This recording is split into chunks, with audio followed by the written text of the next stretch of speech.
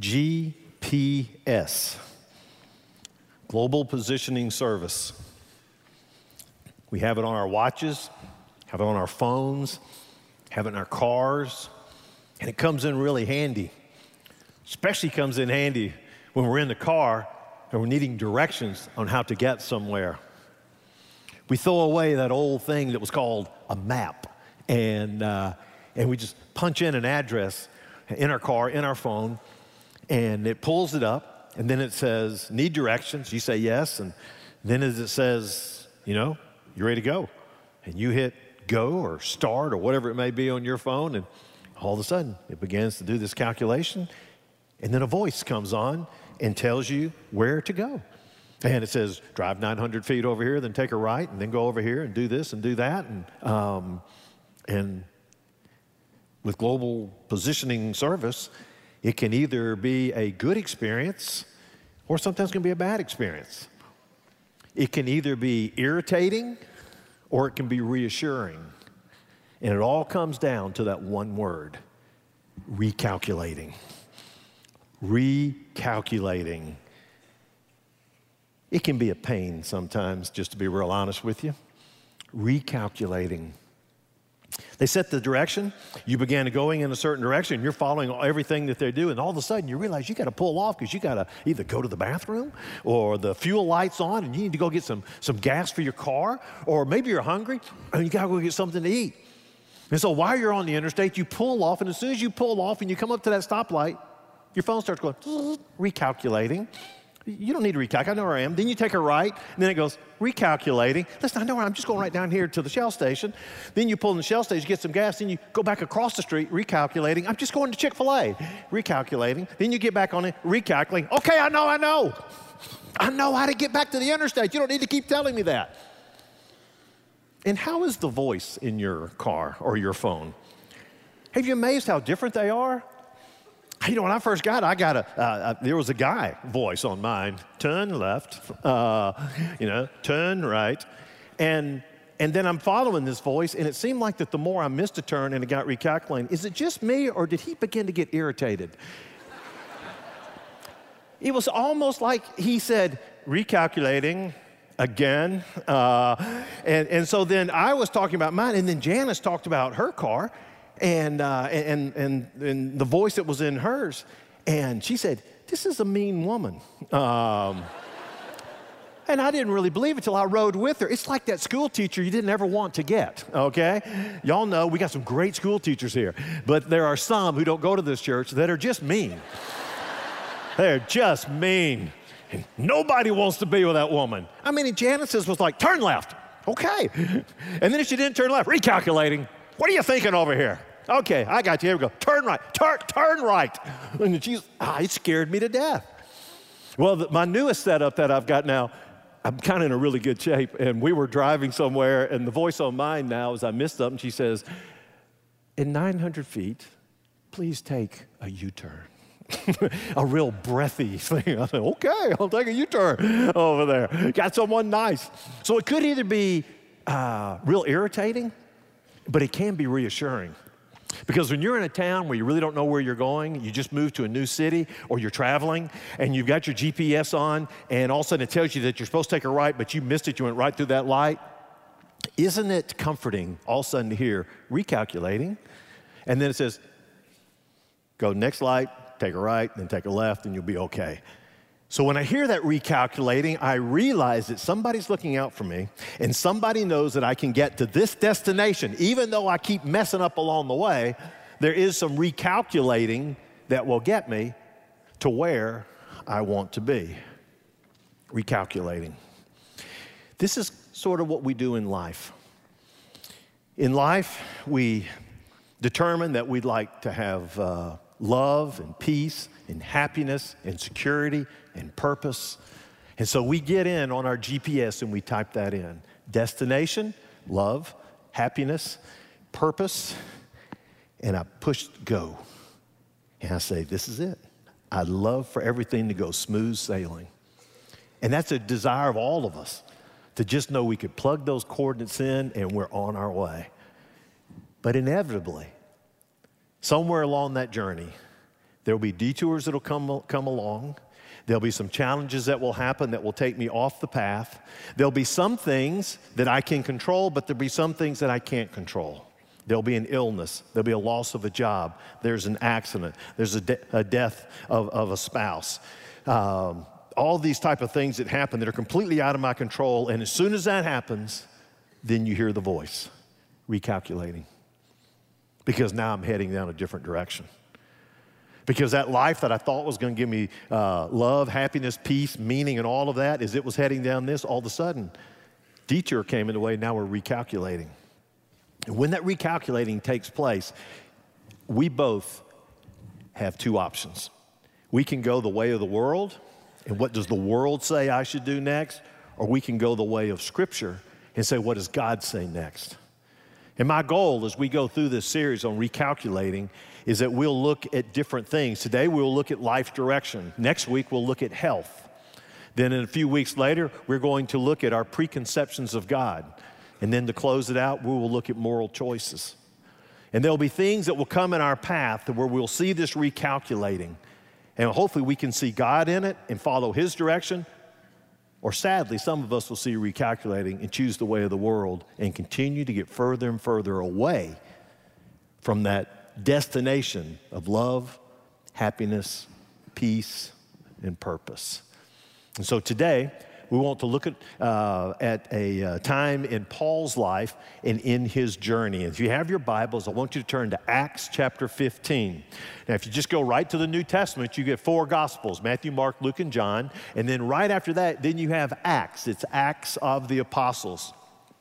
And so with that, Paul is getting ready to go on a journey, what we call the second missionary journey. Now, in order for you to understand the second missionary journey, you probably need to know a little bit about the first missionary journey. So, David, if we could have a map up here that would show us the first missionary journey. Now, where they came from was a place called Antioch. And at that time, it was Paul and Barnabas, and they were going to go and travel and plant churches with the Gentiles. Now, when Paul was converted, God gave him a commission. He says, you are to reach the Gentiles, those who are not Jewish. You can reach the Jews for the gospel, but mainly I want you to go and reach the Gentiles. And so starting up here in Antioch, they began to travel. They went through Cyprus, and then they hit land, and they're near Perga, and they're going up to all these cities over here. Well, as they began to journey, they planted churches over here in Antioch, and this is Antioch Pisidia, okay? And then you got Iconium, Lystra, Derbe, Italia, all of these places here, and this is where they planted churches. And so as they traveled over here, they saw these churches, and they circled back, saw them again, and then they came home. And so that was their first journey, and they rejoiced over what had happened and how God was moving in this area. But something happened, and they took a guy by the name of Mark, who was related to Barnabas, and once they got over here to land here, Mark bailed out on them, and he went back home. Paul wasn't really happy about that. So after a time, they were getting ready to do a second journey. So let's go do a second missionary journey. And in verse 36, look what it says. And after some days, Paul said to Barnabas, let us return and visit the brothers in every city where we proclaim the word of the Lord and see how they are. Let's go back to these cities and let's check on them and see how they are doing. And so Barnabas steps up and says, hey, let's take Mark again. And Paul says, nah. You know, fool me once, shame on him, fool me twice, shame on me. He says, no, I don't want to take Mark. He bailed out on us, I don't want him to go. Well, Barnabas says, hey, he's family. I think he should. He's a good kid. You know, something came up. And they got in this argument. And so they split up. Barnabas says, fine, I'll take Mark with me. And then Paul says, well, I'll take Silas. And so he took Silas, and all of a sudden, they were going to begin this second journey. But look at verses 40 and 41. It says, when they did this, it says, but Paul chose Silas, and he departed, having been commended by the brothers to the grace of the Lord, and he went through Syria and Cilicia, strengthening the churches. All right? So this is where they were supposed to go. Now, let's look at that second journey. So when they did the second journey, this is what happened. They started off here, but instead of taking the sea route, they were going to take the land route. And they came over and they found Derbe, Lystra, Iconium, Antioch. These are cities that you are familiar with. But there's something you need to understand, and that is what made all of this possible was the Roman Empire. The Roman Empire was known for a number of things, but two things in particular, the Roman road and what they called Pax Romana. That was the peace of Rome. What Rome did was they set up a network throughout their entire empire of roads, an incredible highway system that even some of those roads are standing today. That's a shock. Some of those are still standing today. And for most of the descriptions, they were roads that were about 10 to 12 feet wide. They were hewn stone. Then they brought sand in, packed it all down. They put edges. They measured it so everything was equal. And they even had mile markers. And they would take these stones, and they would be about 5 to 6 feet high, and they'd chisel in there the numbers. And they were mile markers all along the way. It was incredible. And you could travel from the east to the west and travel throughout the entire empire. And then at the same time, this Emperor Augustus also did the Pax Romana, which he closed out crime, made it very safe. And what one archaeologist made the statement, W.M. Ramsey concludes, he says, the Roman roads were probably at their best during the first century after Augustus had put an end to war and disorder. Thus, Paul traveled in the best and safest period. Paul traveled in the best and safest period. Now, if you ever want to wonder if God's got good timing, you remember it was last week we talked about in Galatians, in the fullness of time, Christ came. Why did Jesus come at this particular time? Why was Jesus born at that particular time? Jesus was born at that particular time because as he was ascending to heaven, he left a great commission to say, you got to spread the gospel to everywhere. Well, how do you get to everywhere? Guess what the Romans did? They put in a road system so that Christians could travel anywhere they wanted to and take the gospel. The Roman road system was to the first century as the internet is to our century. When you have the internet, because of the internet, our world is open to anyone, to where we can get anywhere we want to almost in the world through the internet. It just, so think the same thing with the roads. And they did this incredible road system, and so it opened up the opportunity for Paul to travel anywhere that he wanted to go. And so look in chapter 16 and track where he was going. It says Paul came also to Derbe and to Lystra. So he goes to Derbe, goes to Lystra, and a disciple was there named Timothy, the son of a Jewish woman who was a believer, but his father was a Greek. He was well spoken of by the brothers at Lystra and Iconium. Paul wanted Timothy to accompany him. He took him, circumcised him because of the Jews who were in those places, for they all knew that his father was a Greek. And as they went on their way through the cities, they delivered to them for observance the decisions that had been reached by the apostles and elders who were in Jerusalem. Don't want to go into it, but the chapter before, they had a gathering of the council. They came up with some kind of little bit of do's and don'ts, and they embraced the Gentiles. And so he brought good news to all these churches that he had planted. Say, hey, I'm bringing you great news, checking on you, how you doing? Everything working out good? You're handling the persecution? People growing in the word? And so they're just great. And we got Timothy, he's with us now. So I've got Paul, got Silas, got Timothy. We're all traveling, and they get right up here to Antioch, Pisidia. In the first journey, they went down here, saw some folks, and went back. Now, all of a sudden, you see an interesting verse. In verse 5, it says they were strengthening the churches in the faith. They increased in numbers. Then you get to verse 6, and he says, and they went through the region of Phrygia and Galatia, having been forbidden by the Holy Spirit to speak the word in Asia. All right, this is Galatia. Here's Phrygia. It's like they just kind of bump up against each other. And if you look real closely at what it says, they went through those regions having been forbidden by the Holy Spirit to speak the word in Asia.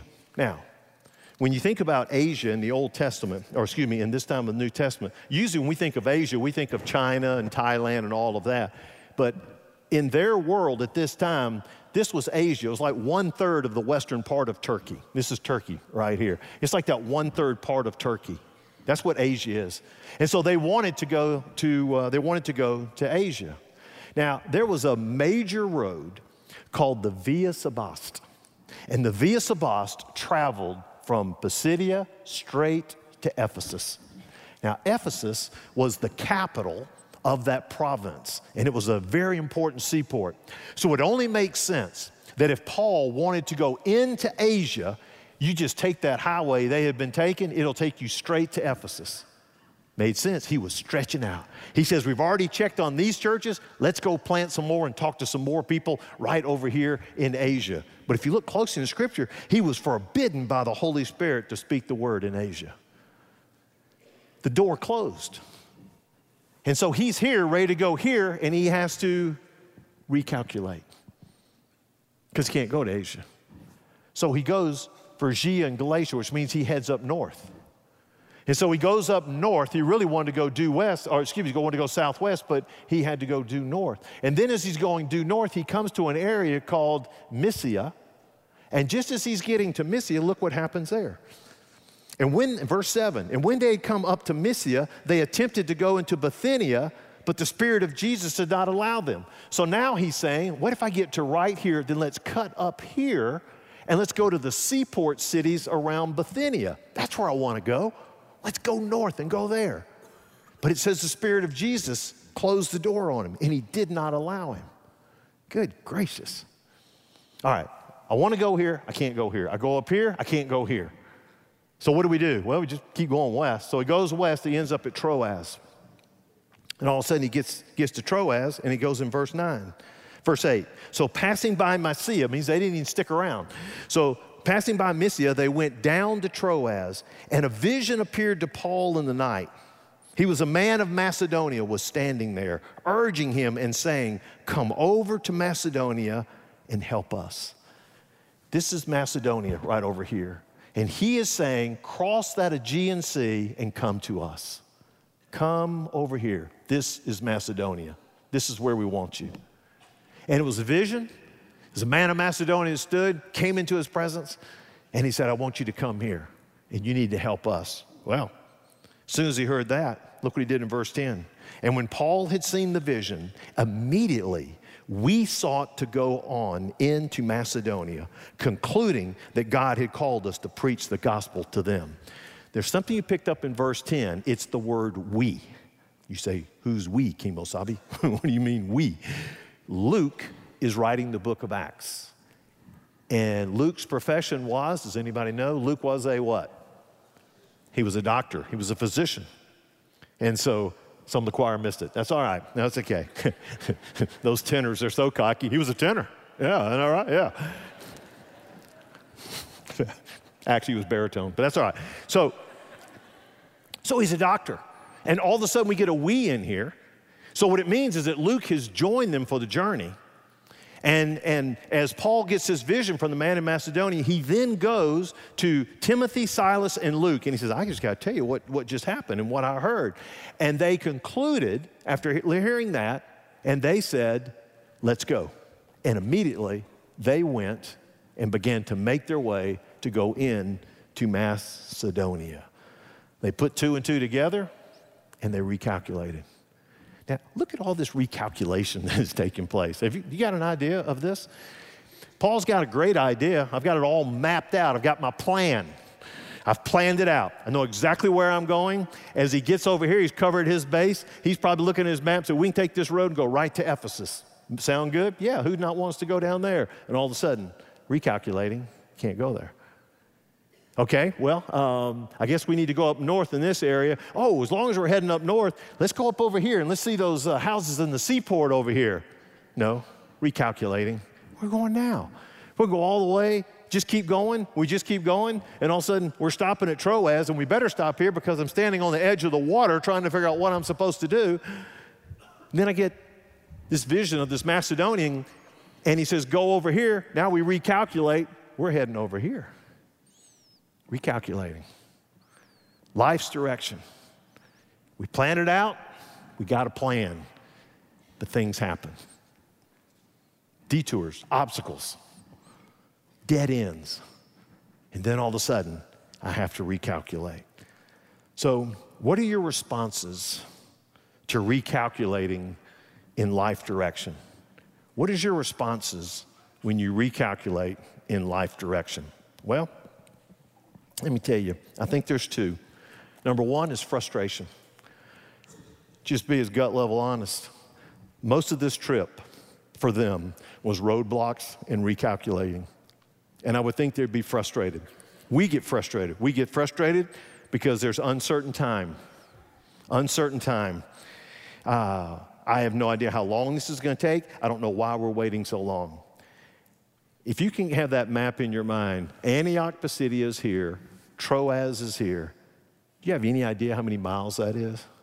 It's 450 miles. 450 miles.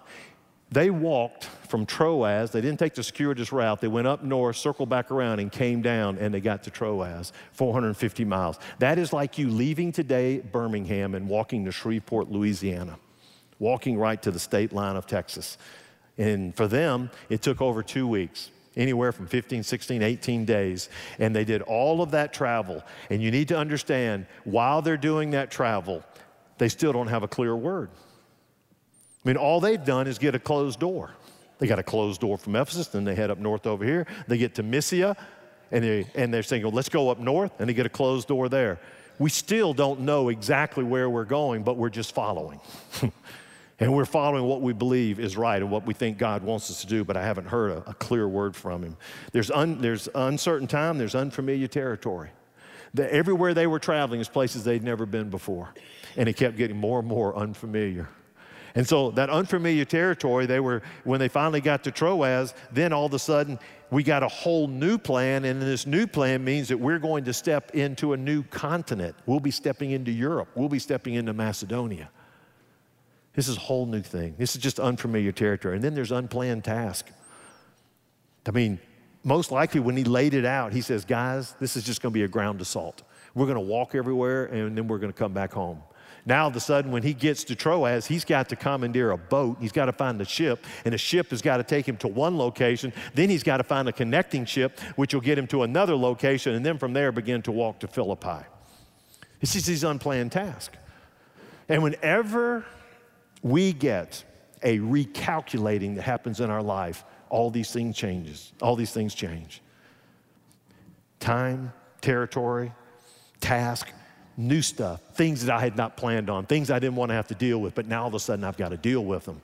And it can be very frustrating, really frustrating. So I think whenever you see recalculating, you will get frustration. But I think the second thing is there needs to be anticipation. Anticipation. In the midst of all of this frustration, and we all go through these things, there needs to be some anticipation. The first thing I noticed as I kept reading through this over and over, just this little section, small section of scripture, is that with every roadblock, Paul recalculated and he continued to move forward. He never went backwards. You see, he could have gotten another recalculating, and by the time he was getting north and just said, you know what, guys, I don't see this going anywhere. Let's go back to what we're familiar with. Let's go back and visit those churches one more time. Let's go back to the area that we know. We know where the eating places are. We know the best places to stay. We've got some friends there. Let's just go back there. But he didn't. Why is that? What kept driving him to just keep going? Every time there was a recalculating, he just kept stepping out on faith. He just kept moving forward. And he kept getting further and further away from those other churches, further and further away from where he thought he was going. But yet he felt that he was going what God had called him to do, but he just didn't have a clear, definitive word. All he had was that overarching, you are to be my minister to the Gentiles. But he didn't know. He didn't know if he's supposed to go to Philippi. He didn't know he's supposed to go to Troas. He just kept going.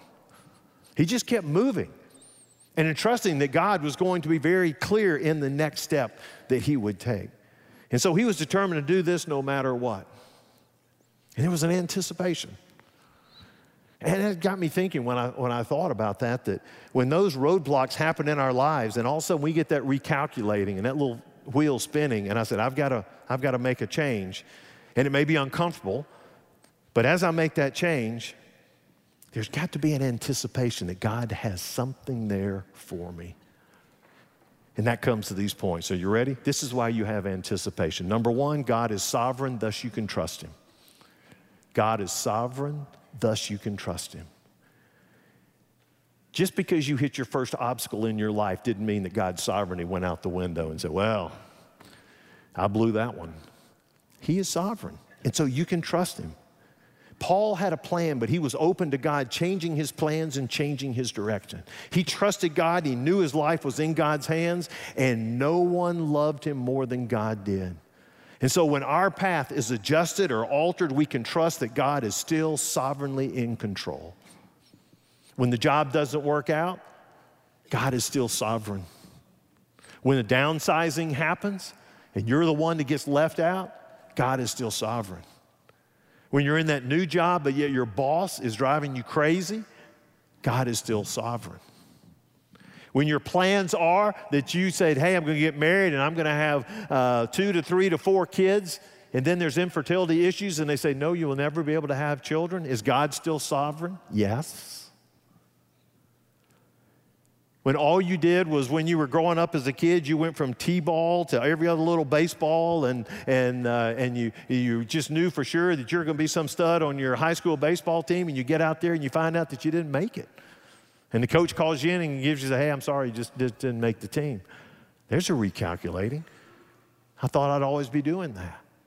You go off to college and just thinking, hey, it's going to be a fraternity, it's going to be a sorority, that's where I'm going to start my life. And then you get through rush and either you don't get a bid or you just look at things and it wasn't what you thought it was. Now all of a sudden we got some recalculating. Or you run to college and say, hey, granddad was an engineer, dad was an engineer, I'm going to be an engineer. That's your plan. You took your first engineering course. You said, this ain't my plan. And you're recalculating on there.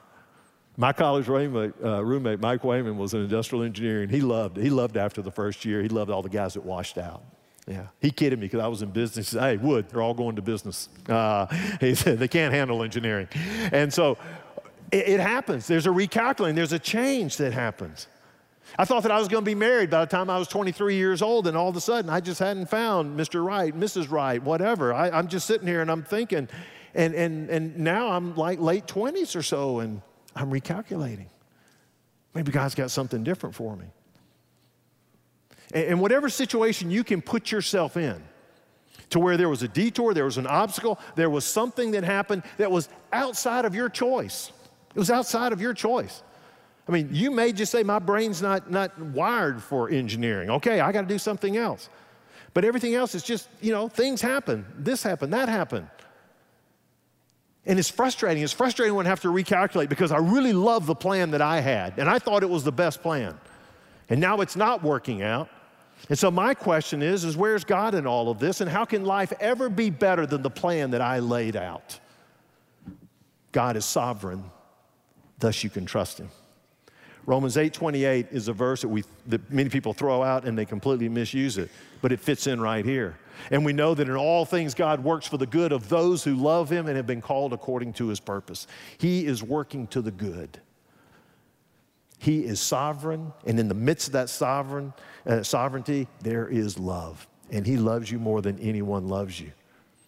And so when there's recalculating in your life direction, you need to first of all grab onto the fact that God is sovereign. And because he's sovereign, I can trust him. He's not going to leave me hanging over here, okay? Number 2, God's path always brings him greater glory. God's path always brings him greater glory.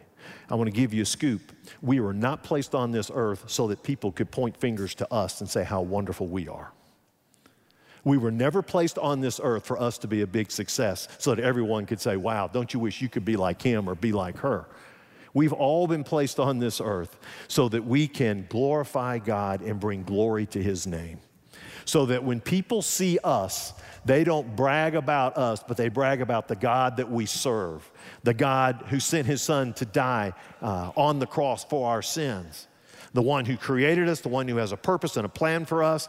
We want to glorify him. So you need to understand that whenever there's an obstacle and all of a sudden I've got to do some recalculating, God's path always brings him greater glory when you choose to follow his path.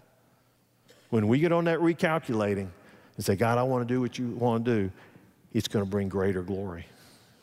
Boy. Hey, David, can you put that map, that second journey map, back up for just a minute? Paul's plan. Let's just hang out with these guys here. I'm taking a stretch by saying he was going to Ephesus, but when God says he closed the door to Asia, then I would say that was probably where he's headed. And maybe he just come down here and spend some time here. That was Paul's plan. There was roadblock. He kept getting blocked. And a lot of people ask, you say, what was the roadblock? What was the roadblock on that? It could be a number of things. It could just be circumstances didn't work out. And so we couldn't go this way. It could be the fact that there was illness. Many people believe that because Luke showed up. Maybe he was too sick to make that journey, and so they had to wait a while, and then it worked out better to go another way.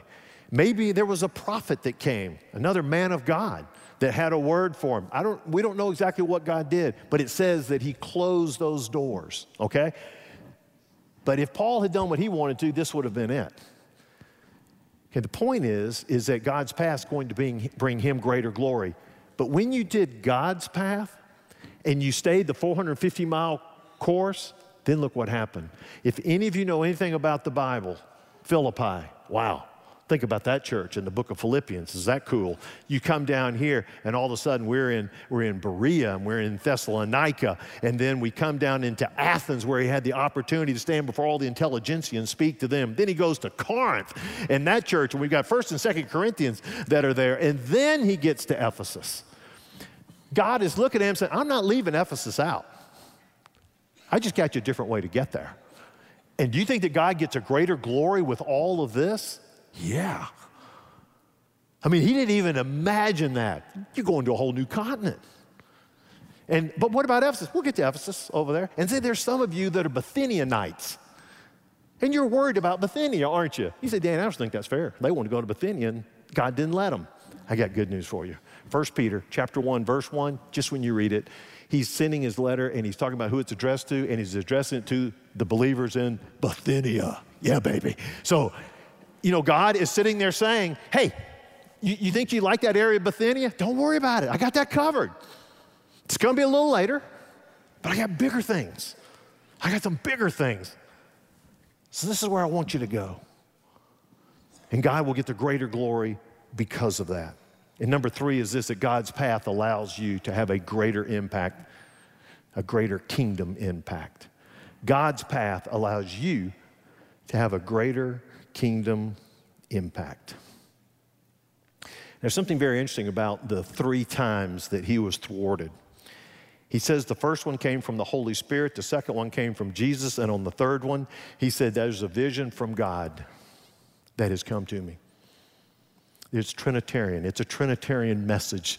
The Trinitarian message is what closed the door here, and then all of a sudden it opened this door for him to come across and get over here. It was a Trinitarian message because it was an epic that was developing. Folks, this is one of the most pivotal points in all of the book of Acts, because if he decided to stay in here, this is where the gospel would have been. But once he moved over here, he moved into Europe. And once the gospel came into Europe, Europe became the first Christian-dominated continent. And from Europe is where the missionaries went out. And you began to see the movement of missions across the world. And the world evangelism came and initiated in Europe. And it all happened because at Troas there was a vision that says, come over here. Now, if he had gone into the recalculating and says, you know what? I'm kind of tired of all this. I'm just heading back home. It would have changed all of history. This was huge. And so as he goes here, he sees the vision, he moves over here, there's an incredible kingdom impact. And God used him to have that particular impact. Europe was not on his mind, but it was on God's mind. And he said, this is my plan. This is how I want the gospel to be spread. God's path allows you to have a greater kingdom impact. And that is really what we should look for. Because for us in our lives, whatever you choose, whatever career you choose, it should be, how can I impact the kingdom of God? You don't have to be a full-time minister to do that. You can be whatever you choose. And whether you say, I'm going to be a housewife, you can impact the kingdom of God. I'm going to be a banker, you can impact the kingdom of God. I'm going to play sports, you can impact the kingdom of God. I'm going to be an accountant, a doctor, a welder, a plumber, you name it. Whatever you choose, if you just have your focus, I'm here to impact the kingdom of God. And what God's path will do is allow you to have a greater kingdom impact. Recalculating. I want to follow where you go. And the very last thing is this: accept the closed doors and advance through the open doors. Accept the closed doors and advance through the open doors. We have a God who is one that prohibits, but then also allows. And that is that he'll close some doors, but then he opens others. And my challenge for you as you go through your changes in your life direction and you get those recalculating, you accept the closed doors, but then you advance through the open doors, because God will open a door. And as he opens that door, you go through that door and say, if I go through this door that you have opened up, it will be a pathway to where, God, you will get the greater glory and you'll be able to use me to have a greater kingdom impact. And that's what I want. I don't want my name in lights. I want your name in lights. I want to be able to be used by you to have that kingdom impact. Recalculating. One of the things I love about this series that we're going to be in for the next 4 weeks is that most of us with a GPS will have sometime while we're driving a recalculating experience. And my hope is that every time you hear that, it'll bring back, okay, where am I in my life? What is it that I'm doing for God?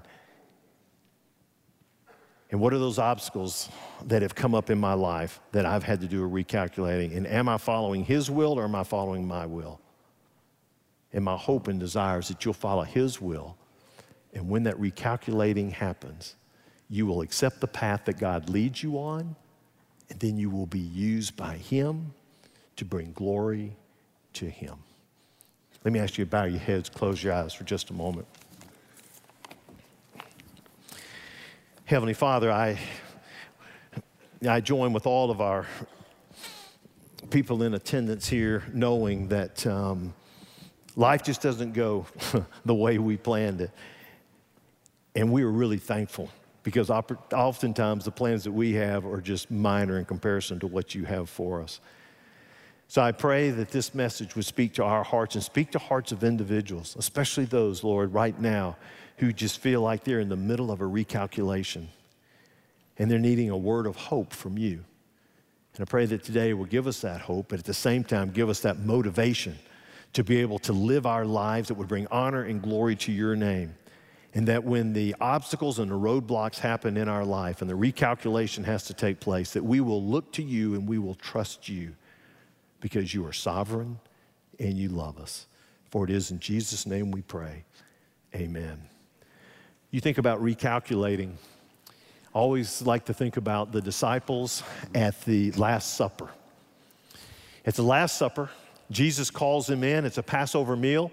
And as they are talking, he's giving them some incredible truths, some final teaching. And to their surprise, he's getting ready to tell them again, but they never picked it up on before, he's getting ready to be arrested, and he's going to die for their sins, but he'll be raised from the dead. And so while they're sitting there, he takes the meal, the Passover meal, and he uses that as an illustration.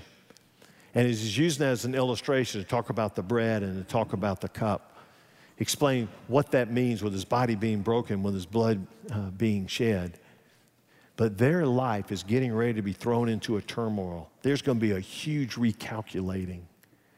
And they'll have to really make the decision as to, well, I saw him. He was on the cross. He's dead. Do we just leave this and go back to work? Or do we hold out and wait and see what happens next? And he's giving them these words because he wants to comfort them, and he wants to encourage them, and he wants to let them know, yeah, I'm coming back. I am the Son of God, and I will raise from the dead. And you need to stay the course. This is going to be like a bump in the road. It's going to be that recalculating. And if he could tell them everything, it would be, hey, I'm going to come back, and when I come back, I'm going to have about 40 days with you, and we're going to lay out a whole new direction for you. We're going to recalculate you again, and we are going to send you out, and you're going to be my witnesses in Jerusalem, Judea, Samaria, and the uttermost parts of the world. But where we want to drive in today is sitting at that table. As Jesus is sharing with them these elements of that meal, and as he's beginning to share those elements of that meal, he's beginning to let them know what is getting ready to happen in just a number of hours. And so I'd like to have our ushers at this time to come forward, and if you could take the trays, and we want to distribute the elements. Let me give you some instructions. As the ushers come and they set up, in just a moment, they'll begin to pass the tray down. As they pass the tray down, we ask you just to take, there's a cup and there's a wafer in there, and just take one and pass it over, and just hold on to it, and I'll give you instructions. You say, well, who can participate in this? This is for believers, for those who receive Christ as Savior. And so anyone here, if you've ever made a decision for Christ, you don't have to be a member of our church or not, if you're a part of the church as a whole. If you're a part of the church as a whole and part of the body of Christ, then what we would invite you to do is to join with us in this partaking of the Lord's Supper. And there's some of you, though, that you say, Danny, just be real honest with you. I'm here, and it's good to be here, but I'm not a Christian. I've never made that decision. Then what I would ask you to do is, as they pass the tray, just go on and pass it to the person next to you. You don't need to take an element. But I want you to think about the music that will be sung and the explanation we'll have at the end. And my hope is that you'd have that desire to accept Christ, the one who went to the cross and paid the penalty for your sins. And so let me lead us in a word of prayer. And as soon as I pray, then we will distribute the elements. Father, thank you for loving us so much that you're willing to send your Son to be our sacrifice, to pay the penalty for our sins.